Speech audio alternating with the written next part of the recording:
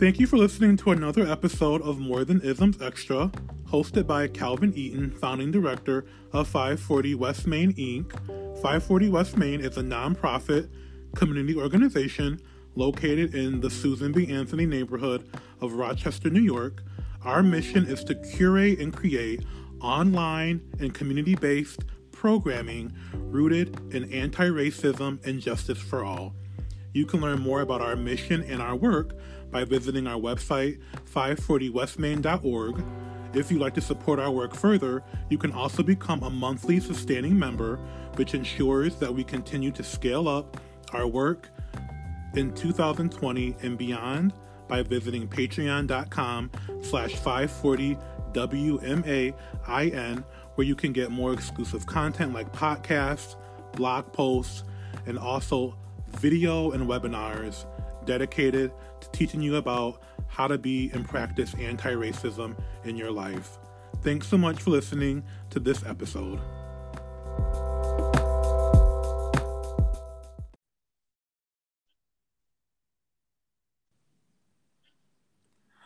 Hello. Hi, can you hear me? I hear you great. It's so great to have you. So we're here with Marisa Zeppieri. You I hope I did. said it right. I know Marisa.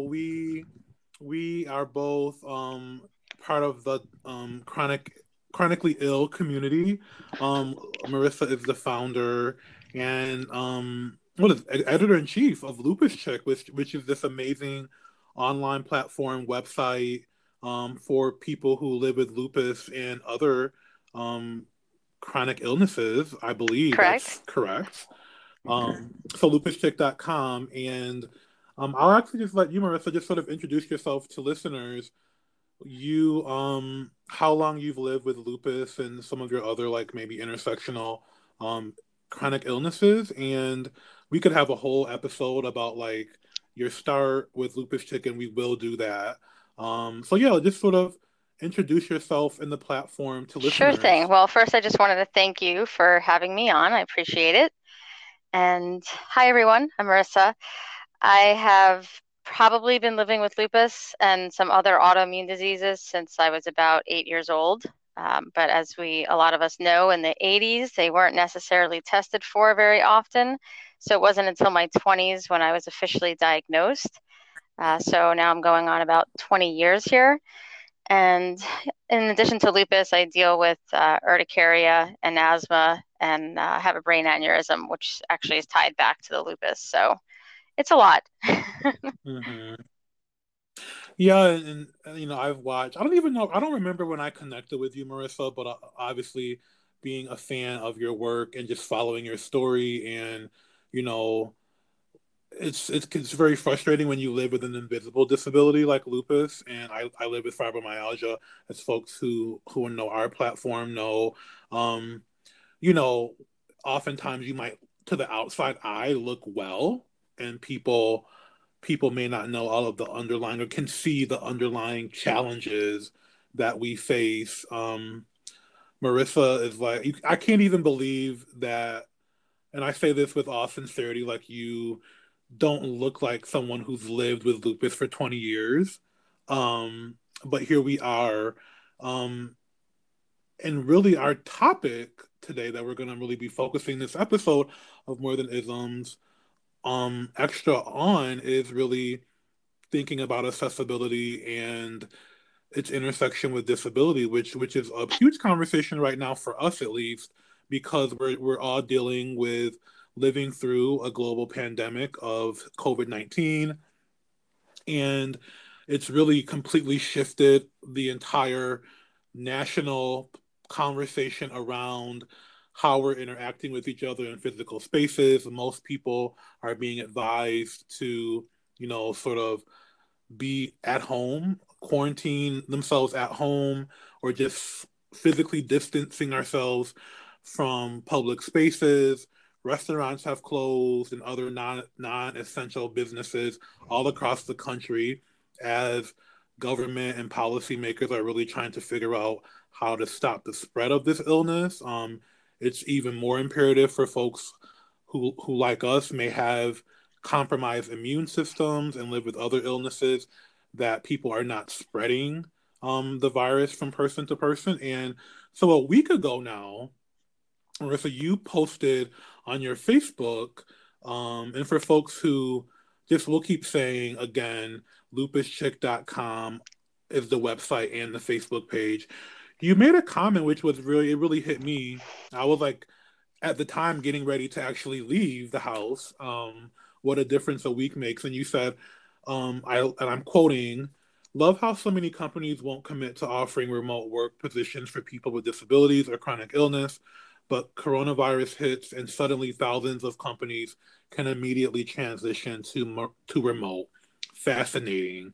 And so, like for you, like what really moved you to make this comment that for some people might come off as like disparaging or dismissive of the situation that unfolded, which is actually worse now than it Right. was a week ago. So I'll start off with my comment was really not towards, let's say, healthy people that are now doing remote work. It was more of a frustration for so many years with myself and literally thousands of people I've met now through Lupus Chick and through speaking and traveling that are struggling trying to financially support themselves and find employers that will work with them as far as remote work or give them reasonable accommodations. So in addition to founding Lupus Chick, I've been a journalist for the past 13 years, and one area that I write often about is employment and chronic illness and how those intersect with one another. Mm-hmm. So the Americans with Disabilities Act is something that I reference a lot. And even though this was signed into law back in 1990, even just in the past year or two, even my own personal struggles of finding uh, regular employment that actually pays me what I'm worth with my skill set and my experience, but that I can also manage my illness has been difficult. So here we are, 30 years later, and there's still struggles. And I know I'm not alone in that. And yet, in the past 2 weeks, we've seen major companies, hundreds of companies transition, and schools Mm-hmm. transition all of a sudden, that these things are available and that they can still function without people physically in the office. And it just sort of blew my mind how quickly it happened. Mm-hmm. Yeah, it's. I mean, it was really like watching it was fascinating, like you said, and many people who get a diagnosis of chronic illness, it's usually very frustrating, and it can take many years, and the immediate impacts often are the lack of energy that you might have or we have suddenly. Um, just certain aspects of daily living are completely altered, and for so many people all that they may need to sustain work a career is accommodations, which there's already been the ADA, and you can talk more about the ADA, because I think you have a better sort of sense to talk. I'd have to think about it a little bit more, but I think for many of us, an employer might on paper say that they're, oh yeah, and I've had jobs like I used to be a teacher, I was in the classroom, I remember in my sort of worst that I was dealing with in 2012, which really led to me becoming a solopreneur and then an entrepreneur, was because I was trying to figure out with my school at the time, the principal, like, I need support. I need, can I come in 4 days a week? Those types of things. And I recognized really quickly that they might have been saying things to say, oh sure, yeah, just to get you into the door. But then if I had of put myself in that situation, there would not have truly been the systemic support that I needed to be able to be Mm-hmm. successful. And I was unwilling at that time to put myself in another toxic environment, because I had been doing it for many years up until that point. Like, oh yeah, we can support part time. Oh yeah, you can work from home 1 day a week, or you can leave early on this day. And then when it actually comes to actually implementing it, or like in practice, like in real time practice, people get upset, they become passive aggressive, they really truly don't have your back as they say they would. And so for those reasons, so many people end up needing to file for disability or not even being able to get disability and just not work because the culture of the workplace is not supportive of people who, especially when it's an invisible illness and it's like, oh, well, you look fine today, or you did it yesterday, or you worked a full day yesterday and you don't seem like you're going to be ill. What's the big deal, And for so many of us, we've had to literally chronic illness forces you to create your own work lane because there's no other options systemically. Absolutely. And so No, so yeah, go I ahead. agree with you. And I think, people that are chronically ill, oftentimes they get hit twice, right? So we have employers that possibly aren't making reasonable accommodations as they're required to by law, especially if they have more than 15 employees. So they might say they will, but actually implementing those and being able to sustain those are two different things.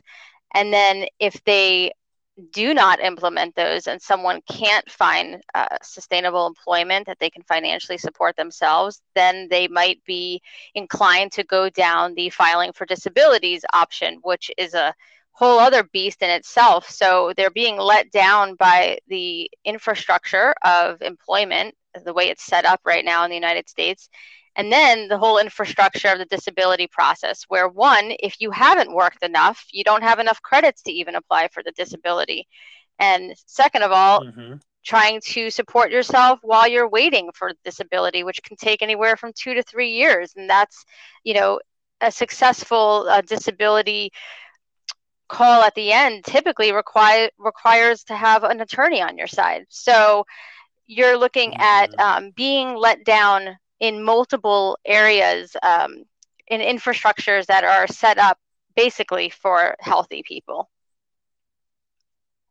Yeah, and it becomes this catch 22, and you can't get credits or you can't put in time in an employer without working, but then also you can't really work in the same way that you were when you were healthier before your diagnosis.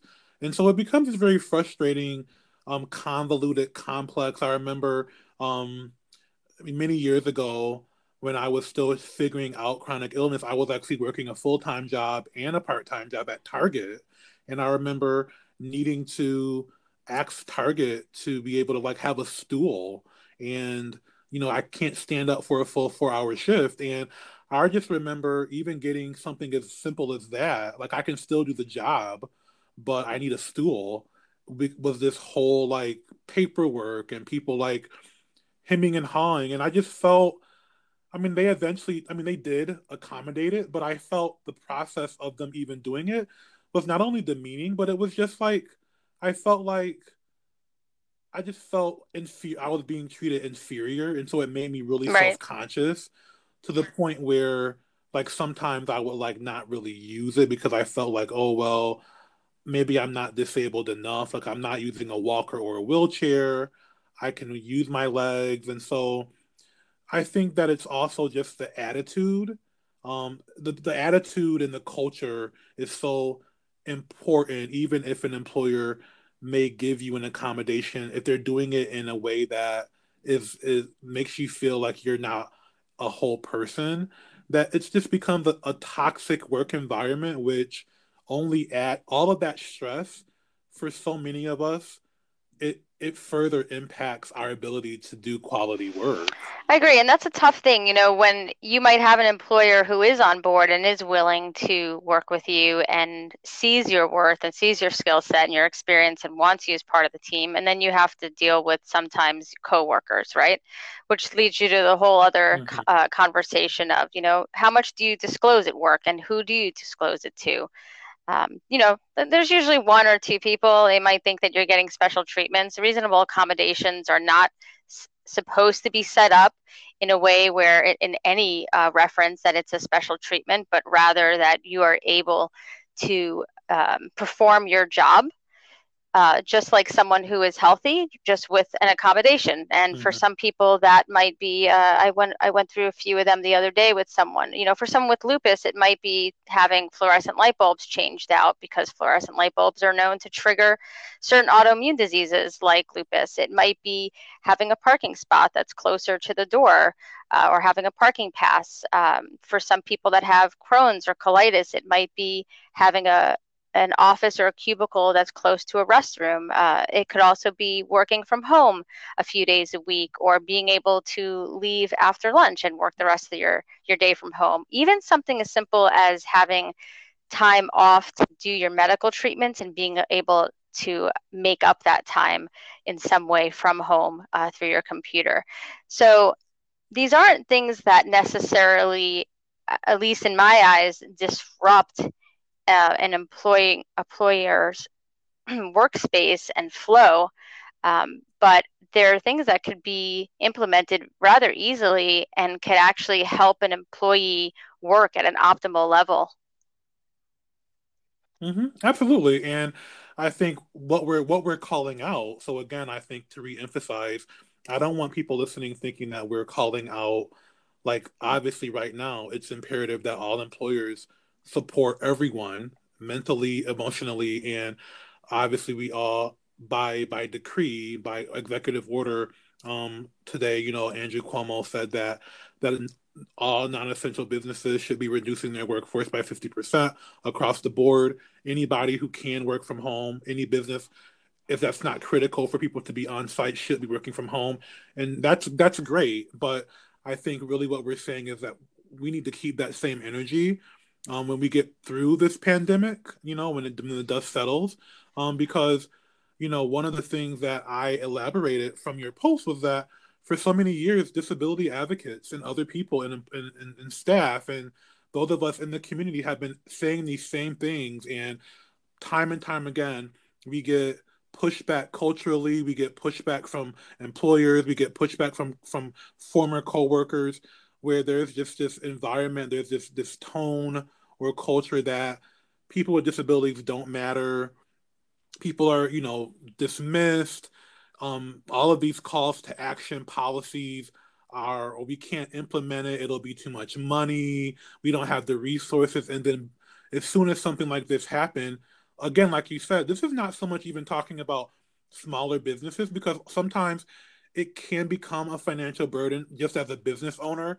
Um, it, Depending on the level of business, but we're talking about major institutions like colleges, universities, corporate organizations, Fortune 500 companies that have the resources, have the capacity to allow someone to work from home one day a week or whatever it is, or even some maybe all the time.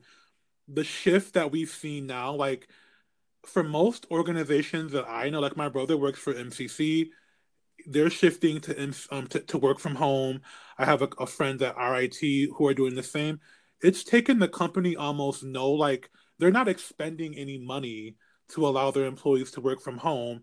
It takes a little bit of management and coordination and just the will to do it. And I think that's where the frustration in the disability community is coming from. Like, you told us that you absolutely could never do this. It's not feasible. You need to find somewhere else to work, right? And I think that's where it is so frustrating to see, like, oh, we can do it now because it's impacting all of us. And so I've been seeing comments like people saying, like, well, have I not mattered for all of these years? Like, able-bodied people matter, but I've always asked this and I was told no.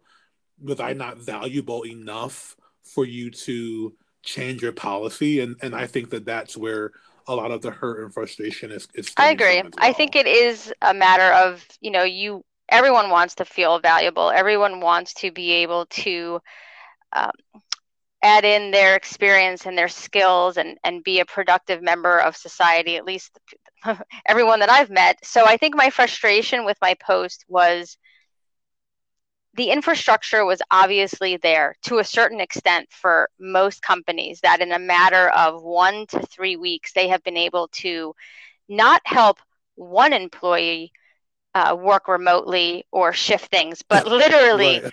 tens and hundreds of Yeah. thousands of employees or students have been able to still continue on, but Hmm. now work from home. So the question is, why does it take a public health crisis to make things like work accessible to people? Something as simple as work that we need to survive on.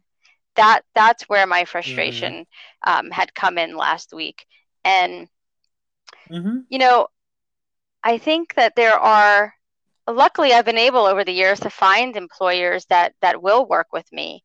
But at the same time, it's Hmm. always come from a place where I've had to go above and beyond to prove myself. I've had to be extremely aggressive, Hmm. um, Hmm. and there were times when, unfortunately, I was so incredibly ill, I couldn't do those things. I couldn't go above and beyond. I couldn't be very aggressive.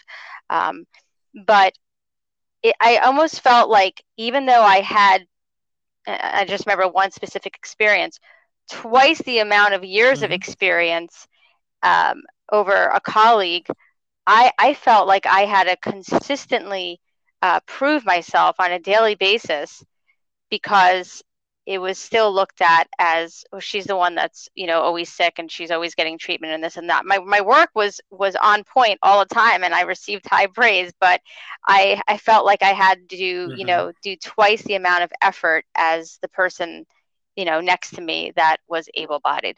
That's Hmm. frustrating.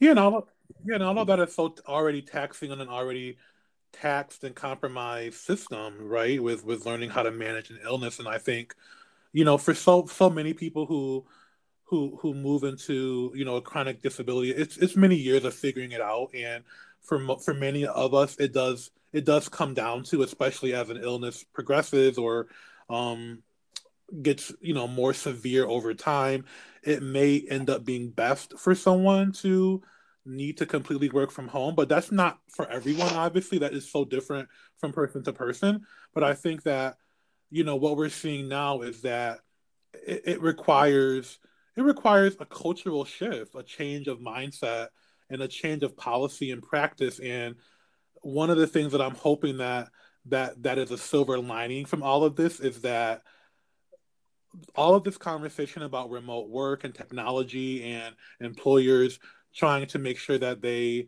are in the 21st century is that I think that none of us know how long we're going to be required to like be um hunker down, so to speak, and so it could be weeks, it could be months, and I really am hoping that as a society, as a culture, that we really begin to shift to see, because I think that for many employers who even come from so many intergenerational employer employees, it becomes a situation where a supervisor might not just, they may feel like, oh, I won't be able to keep tabs on my employees, and that's why I want them to be in the office, right? They're not going to get as much work done.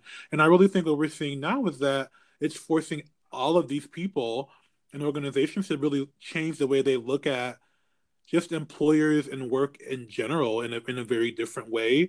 And I'm hoping that we begin to look to disability advocates like yourself and other people as really experts in this, because we really had to really make it a lifestyle, like truly, in ways that so many other people, as we see, are really behind the curve Right. with it. I think there are a lot of pieces of advice that people that have been working remotely or sort of forged their own path because of a chronic illness or disability, um, things that we've learned can really help in this situation right now. I know for me, I get more work done in one day at home, just in my office with the peace and quiet than being in an employer situation where there's meetings, where there's constant interruptions, things like that.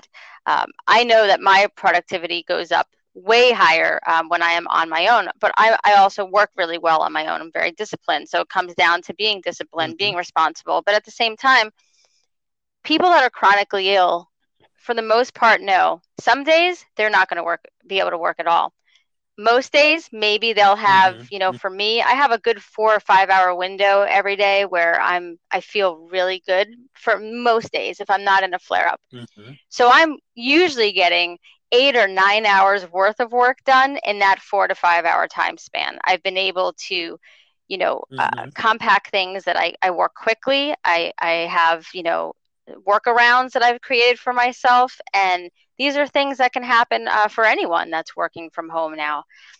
Being able Mm-hmm. to sort of isolate yourself in a quiet room, set a schedule, and do things that help make you more productive. So my hope is when that we've sort of turned the corner from all of this, that employers will understand when someone comes with an application and is looking for a job and maybe has a chronic illness or a disability, that they can sit back for a second and realize, you know what, we made this work for people that are completely healthy and aren't struggling with anything else. And this is a person that is experienced, wants to work, has the skills, is enthusiastic, and we're going to be able to make this work for this individual. Absolutely. Yeah, and I think that,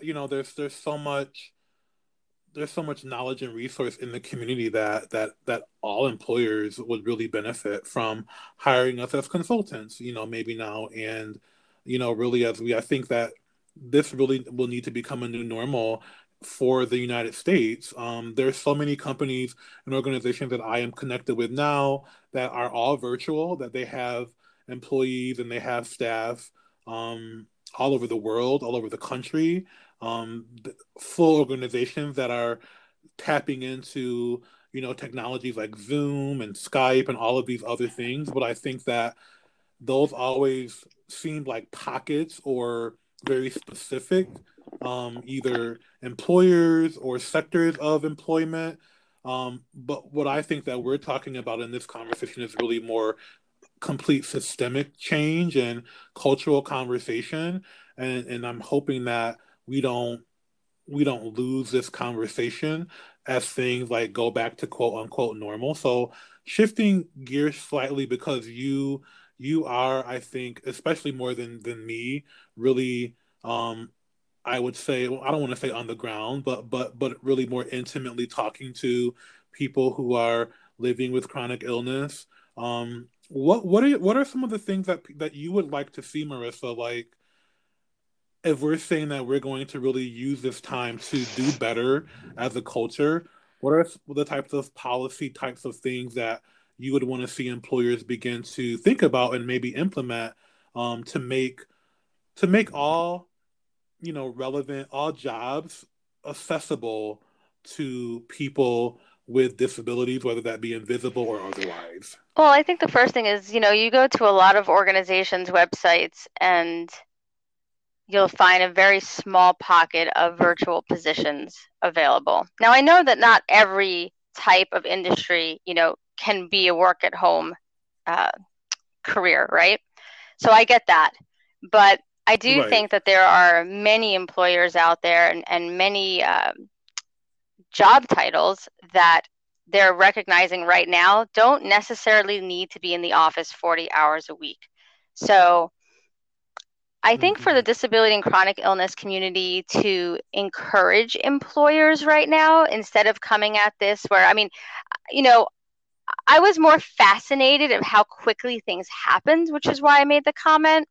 But I do see a lot of anger in the Right. community, and I understand 100% where that anger is coming from. And on a level, I do agree with just that frustration and that, like any victory that we've had over the years, whether individual or collectively as a group, has been a very hard won victory.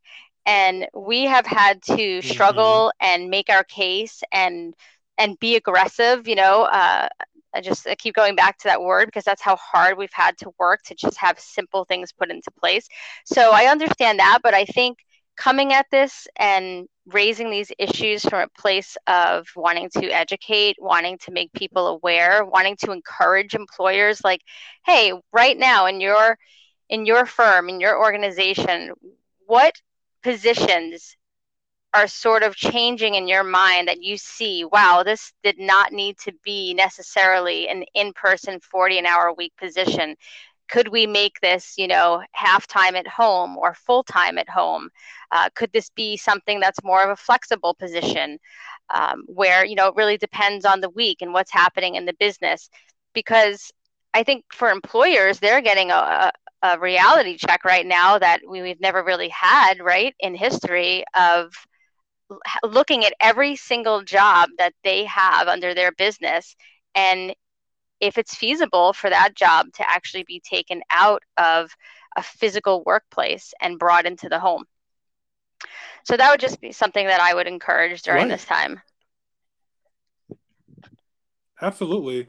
And there's so many things, and I think that, I would add to what you just shared. I think if employers could listen to their employees, listen to the community, I think that so much of this conversation is just a matter of will and people understanding. And if if anything can come from this pandemic and all of this conversation now, I hope that it is a better empathy for all of us as it comes to um just how quickly our whole world can change. And you sort of think about how that looks on an individual level as people experience, loss, or they experience um healthiness or not being healthy depending on an ailment, or something that becomes a chronic disability. Like, it completely changes your whole mental state. And I think that so many people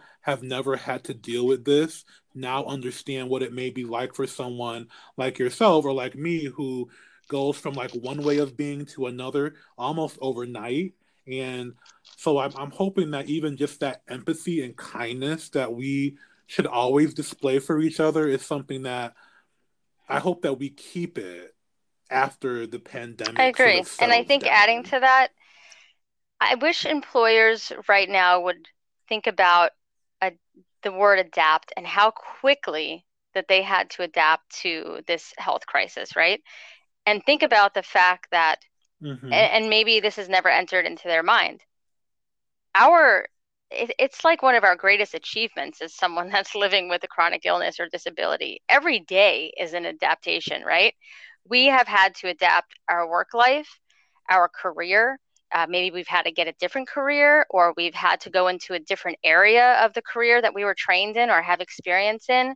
We have to figure out how to adapt to get around, to get help when we're unable to leave our bed or even help ourselves. Our relationships have, we've adapted in every area, even trying to. I mean, one of the greatest, I think, adaptations that we do on a regular basis is going out into the everyday world and walking this line of we're sick every day. We deal with things every single day, but we're trying to be out there and be part of this world and make connections and live out our purpose and things like that. And yet, we have to sort of walk back a little bit, because if we're too sick, we sort of get looked at as this person's lazy, they're unmotivated, they just want a free handout. I mean, there has been so much, adapting in my life as someone that's had chronic illness from when I was, much younger and healthier. And I'm sure that there has been in Hmm. your life as well. So we're almost like chameleons that we've had to adapt to so much change. I mean, that's the thing. When chronic illness makes an appearance, every single aspect of your life changes. And this has happened for now the entire Hmm. world, and it's happened in a matter of weeks. And it's sort of they're getting a small taste of what many of us have been dealing with for years. Yeah, it's funny. I'm sort of connecting with friends and people over the last couple of days, and they're like, "How are you doing?" And I'm like, "Well, for me, outside of like the world imploding, it seems like it's been pretty normal. Like, in terms of having multiple days during the week that I'm working from home, like explicitly, having days where like I have every week in general. I always have like a rest day where I don't put the expectation on myself to do any like professional administrative work. I just rest and meditate and do yoga all day. So, it's interesting because for so many folks, they don't, that's not their normal. That's not, it's my normal, it's your normal. But we also had to come to accepting this normal. It wasn't always the way that we lived either. I mean, I think that people are able to sort of get a glimpse at what it's like to like being forced to literally live in the shoes of someone else. So I really want this momentum, this sort of like conversation to not be lost when things do get back from a worldwide perspective to a little bit more of the normal. I'm hoping that this is a critical shift in our cultures, just in how we're connecting with each other or not connecting with each other, how employers are supporting their employees and their staff at every single level. I think that we see so much right now, communities coming together, the service industry. I want to see some major shifts in policy with the service industry and sick time and medical leave and all of those things. I think that, I mean, we haven't even touched any of that in this conversation, but those are huge conversations for people who, I know so many people who push and drag their bodies to a full-time job because they have to they Mm-hmm. need the insurance that the job provides in order to live with the chronic illness, because if they did not have that insurance, they would not be able to survive, like literally. So um not everybody, even living with chronic illness, has the privilege of creating a new career or working from home. Like there are people who drag themselves into a job, and I remember doing it for many years. I was living alone. I was living in Nashville, and I would work Monday through Friday and spend Friday after work through Sunday night getting ready to do it all over again. And that in and of Absolutely. itself is exhausting. But I did it because I needed the money, I needed the benefits, I needed the health. Um, and so much of that is because that many jobs don't provide medical benefits part time, Right. or per diem or whatever it is. So that's There's a two things that consideration you as made me well. think of with what you were just saying. One was I was trying to explain to someone the other day because they were already getting cabin fever in such a short amount of time, and I said I want you to understand that for people that have chronic illness, this is this is a struggle for us all the time. That desire to want to leave the house and connect with people and live your life, and you cannot. That's it. You just cannot, right? And this is what we deal Mm-hmm. with on a regular Mm-hmm. basis. And then you and I we mentioned, we were talking about this earlier, was the whole social distancing, right? We've become experts at that over the past decade or 2 decades, because how much of our life are we actually isolated and alone? For people that are disabled or have chronic illness, that's usually a huge part of their life.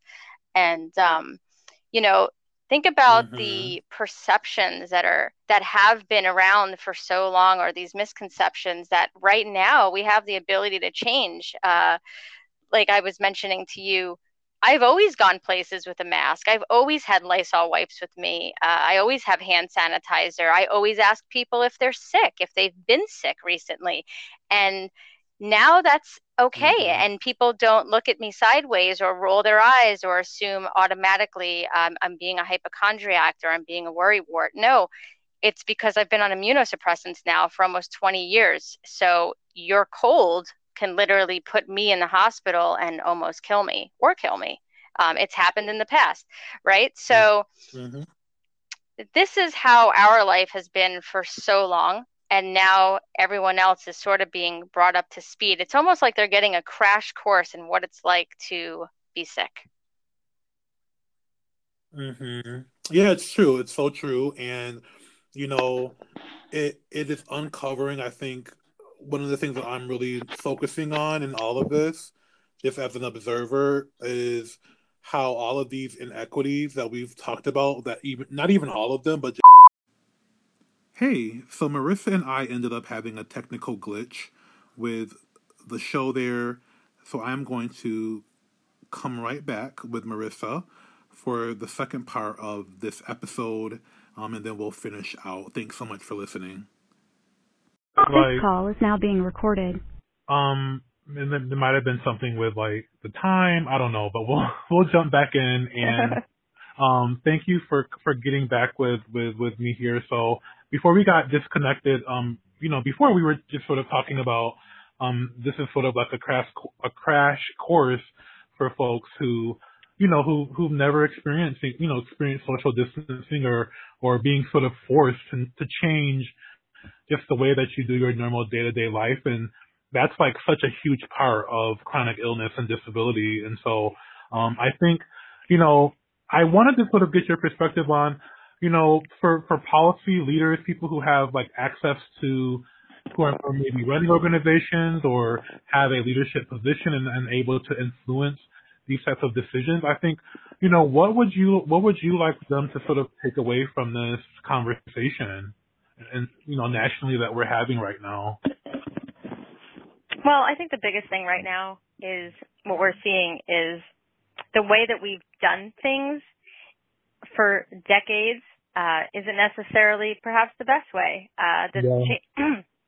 Changes can be made. There are a lot of conversations that, tickle in my throat. Mm-hmm. There are a lot of conversations that chronic illness advocates have been trying to have for many years. So maybe now's the time to start having those. I think that looking at work in a different light, looking at how you can help people that want to work for your organization and aren't disabled or chronically ill, or mothers and fathers that have, a lot of children and maybe need just a tweak to their schedule or, working remote part of the time. I mean, it doesn't necessarily even have to be for someone that's chronically ill. Maybe it's a caregiver. Think about people that take care of their parents, and struggle with a full-time in an actual office. So maybe this is, the perfect opportunity to look at old institutional ways of thinking about employment and how we can actually bring this up to speed with the technology, the amazing technology that we have in the world right now. Mm-hmm. Absolutely. I think you hit the nail on the head when you said changing the way that we're thinking and doing things, and how, for so many industries, it's just been antiquated and people have been so unwilling to think outside the box. And now, culturally overnight, we've had, people have been forced to be adaptable, to shift very quickly, to modify. And that is just such a part of living with chronic illness and disability that I think it becomes so second nature for those of us who are living it, that, now seeing everyone else sort of start to freak out and it's, anxiety inducing for them, it's almost like, wow, now you understand to a degree what we've had to go through. And in many cases, you created a community, lupus shit community. I have the Living with Fibromyalgia platform on Facebook now. It was a blog to connect with each other because the general population, there was just no resources for those of us who needed this. And so I think it's so important as we look at healthcare and think about healthcare, think about mental health, think about access, that's really so important that we call out systems and we hold them accountable long after, after this pandemic settles down. And also thinking about we have such a global society now that this is not going to be the last pandemic, I hate to say. And it's almost like now everyone's sort of getting this crash course and understanding why we need to be better prepared and have our infrastructures better prepared for future instances of something like this. I agree. I think, after this, for anyone that is chronically ill and is out looking for employment, this is a wonderful example to bring up. What did your company do during the coronavirus pandemic? How did you transition your employees to working from home? Is this position something that we could talk about that with? Also, people really need to be aware of the ADA and what it involves. I wrote a series a long time ago, probably about 2 years now, for a website called Health Grades. And the entire thing was about working with lupus, but really the information was for anyone living with a chronic illness to know your rights, to know your responsibilities as an employee, to know what you do and do not have to disclose when you're on an interview or when you're actually working for a company, to know what are reasonable accommodations, what is part of this law, what are you allowed to ask for, how, what happens if an employer seems to reject an accommodation or not hire you specifically because of a disability or a chronic illness. It's against the law. So there's a lot to know under the ADA, and I would just recommend for anyone, in our situation that is looking for employment or will be looking for employment, to know these things before they walk into an interview or start a conversation with an organization. Yeah, and as you say that, Marisa, is thinking of, I think that might be like a really awesome webinar. I'd love to have you sort of think about offline how we might be able to take that post and make it into an engaging and dynamic webinar, and maybe the proceeds can go to both of our, organizations, 540 West Main and Lupus Chick. I think that that's so important. And like you said, not just for folks who are disabled and in the disability community, but also advocates, also caretakers. It may not be that you live with a disability personally, but you may be supporting someone who does. I know a lot of people in my life who that is the case. There may be children or a partner or spouse or a parent or other family member. I think it's so important that the more that we talk about it as employees and people who are working with businesses, the more that we all can hold them accountable, because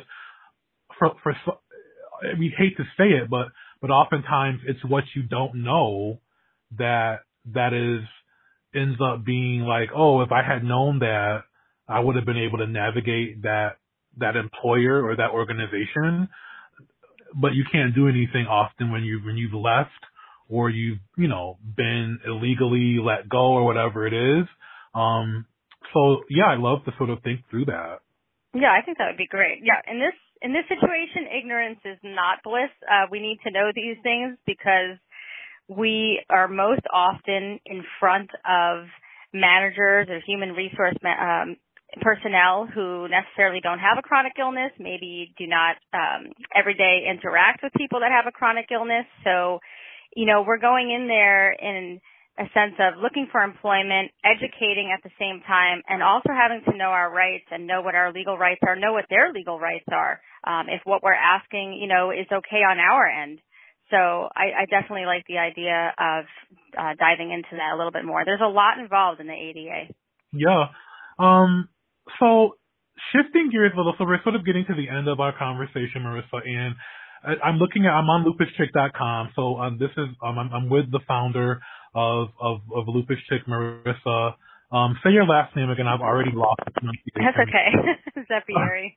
Zeppieri. Lupus Chick is an online digital resource for all things lupus and other other resources for folks who are living with a chronic illness or invisible disability. Your website offers the blog, the community, which is also on Facebook and Instagram. And I'm looking on the website, you have coaching services, membership services. I am so connected to you on social media that I don't even think I've ever joined the mailing list. So I'm going to do that, but just talk a little bit more about the community of Lupus Chick. I think that we're talking so much now about, social, digital, online communities. What are some of the benefits of people connecting with Lupus Chick as an online community? So Lupus Chick has really grown. We sort of encompass people that have autoimmune disease or overlap disease at this point. There are a lot of people on our social accounts that don't necessarily have lupus, but they deal with some of the overlaps that we deal with, such as rheumatoid arthritis, fibromyalgia, thyroid issues, MS. That's another one. There's even Lyme. There are a lot of different chronic pain, even mental health issues, depression, anxiety, things that come along with chronic illness. So it is, was named Lupus Chick. My original plan was to have a blog. The blog grew into a website over the last 12 years, and then we turned it into a nonprofit about 5 years ago. And today we reach 500,000 people a month, and not all of those people have lupus. So it's also not just patients. It's caregivers, it's physicians, it's people that are in just the medical field that want to know more, that want to know how to interact with someone that has a chronic illness, what things to say, what things not to say, which are very appreciated when they actually ask, I do infusions for people that have lupus, can you give me some tips? That's amazing. I don't think those conversations happened, 10 or 15 years ago. At least I was never aware of them when I was, first diagnosed. So we've sort of grown into this amazing community. And the really neat thing is on our socials, as much as I interact with people or try to interact with people, because that in itself is a full-time job, as you know, they interact with one another. I have a lot of people that have sent us messages saying that they have met some of their closest friends. A lot of women, obviously, more women deal with autoimmune disease than men. A lot of women that have forged these bonds and these groups where they now talk to each other off of our site, which is amazing. And these people don't even live in the same country, and they say that, they finally feel like they've met people that understand what they go through on a regular basis. And that's, speaking of being isolated and social distancing, I mean, there's, sometimes that's the greatest gift I think that we can have is knowing that we're not dealing with this by ourselves. Absolutely. And, in addition to, leading the website and the community, you're also a freelance, health, wellness consultant, disability advocate, and you've done speaking engagements. Your work has been featured, as a journalist in Glamour, Eating Well. What are some things that are happening maybe behind the scenes at Lupus Chick that you can share with listeners just in your journey, as a freelance speaker as well? Yes, I started speaking a few years ago at different conferences for pharmaceutical companies, some keynotes for some medical schools, and it's really been interesting, the different audiences. I've spoken to groups of nursing students or soon-to-be physicians, and I've had the opportunity to speak with researchers at some of the largest pharmaceutical companies, and that, to me, was probably some of the most eye-opening conversations, because most oftentimes these are researchers that are working on, our next potential big medication, and yet a lot of them have told me that I'm the first patient they've actually been able to interact with or ask specific questions to, which, as someone that has chronic illness, that blows my mind, because it's like you're the ones on the front line possibly making this next medication, and yet there's such a disconnect of what I actually deal with on a daily basis. But wouldn't that be key to know, before moving forward? So I love the fact that I get to travel now and I get to speak to people. And I also love the fact that I can work one-on-one with other patients that have lupus or overlap disease, whether it's coaching through nutrition, food. That's a huge aspect of things that I talk about, and also with things like employment or starting your own. A lot of people, I get a lot of comments of, I want to start my own movement. I have my own idea. How do I move forward? Well, I can share with you what I did. I can share with you some success tips from other people that I've worked with, and let's get your idea out there, because that's the whole reason the whole chronic illness community conversations have changed over the past 10 years, is because we have advocates coming out on a daily basis that are speaking out and using social media to share their stories. And in that sense, it's been unbelievable. Right. Absolutely. We sort of capped it at an hour, and then we had a little technical glitch, but I know that we're going to do some other collaborations already from this, Marisa. Thank you so much for joining me today. I think in closing, just is there anything else that you want folks to know about, what we talked about in the podcast today, or, just in general about, the lupus community or the work that you're doing, any sort of parting final words for folks? Well, I think, right now, just whatever your experience is as someone with chronic illness or disability, to share that online. But also, our tone and the way we share things, the way our delivery is so important. It's just as important as the content that we're delivering. So right now, people, I think, are concerned and are listening. So let's use this as the right time to actually share our message and get it across, but in a way that's loving and kind, because that's how we want people to react to us. Absolutely. Well, thank you so much, Marisa. This has been wonderful. Again, as we sort of sign out, you can connect with Marisa directly. Reach out to her on her website, lupuschick.com. And we'll definitely, I know that we'll sort of,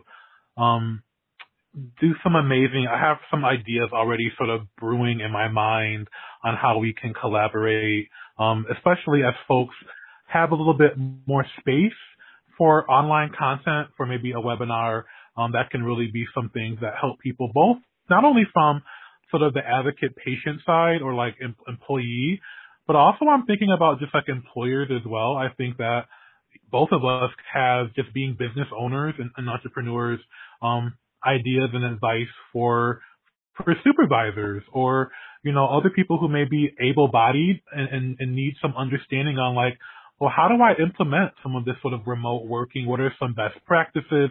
What are best tips? How can I set my employees up for success with remote work and accessibility, whether they have a disability or not? Absolutely. Thank you so excited. much. Yes, absolutely. Thank you all for listening to Marisa, and we'll talk soon. All right. Thanks, Calvin. Bye-bye.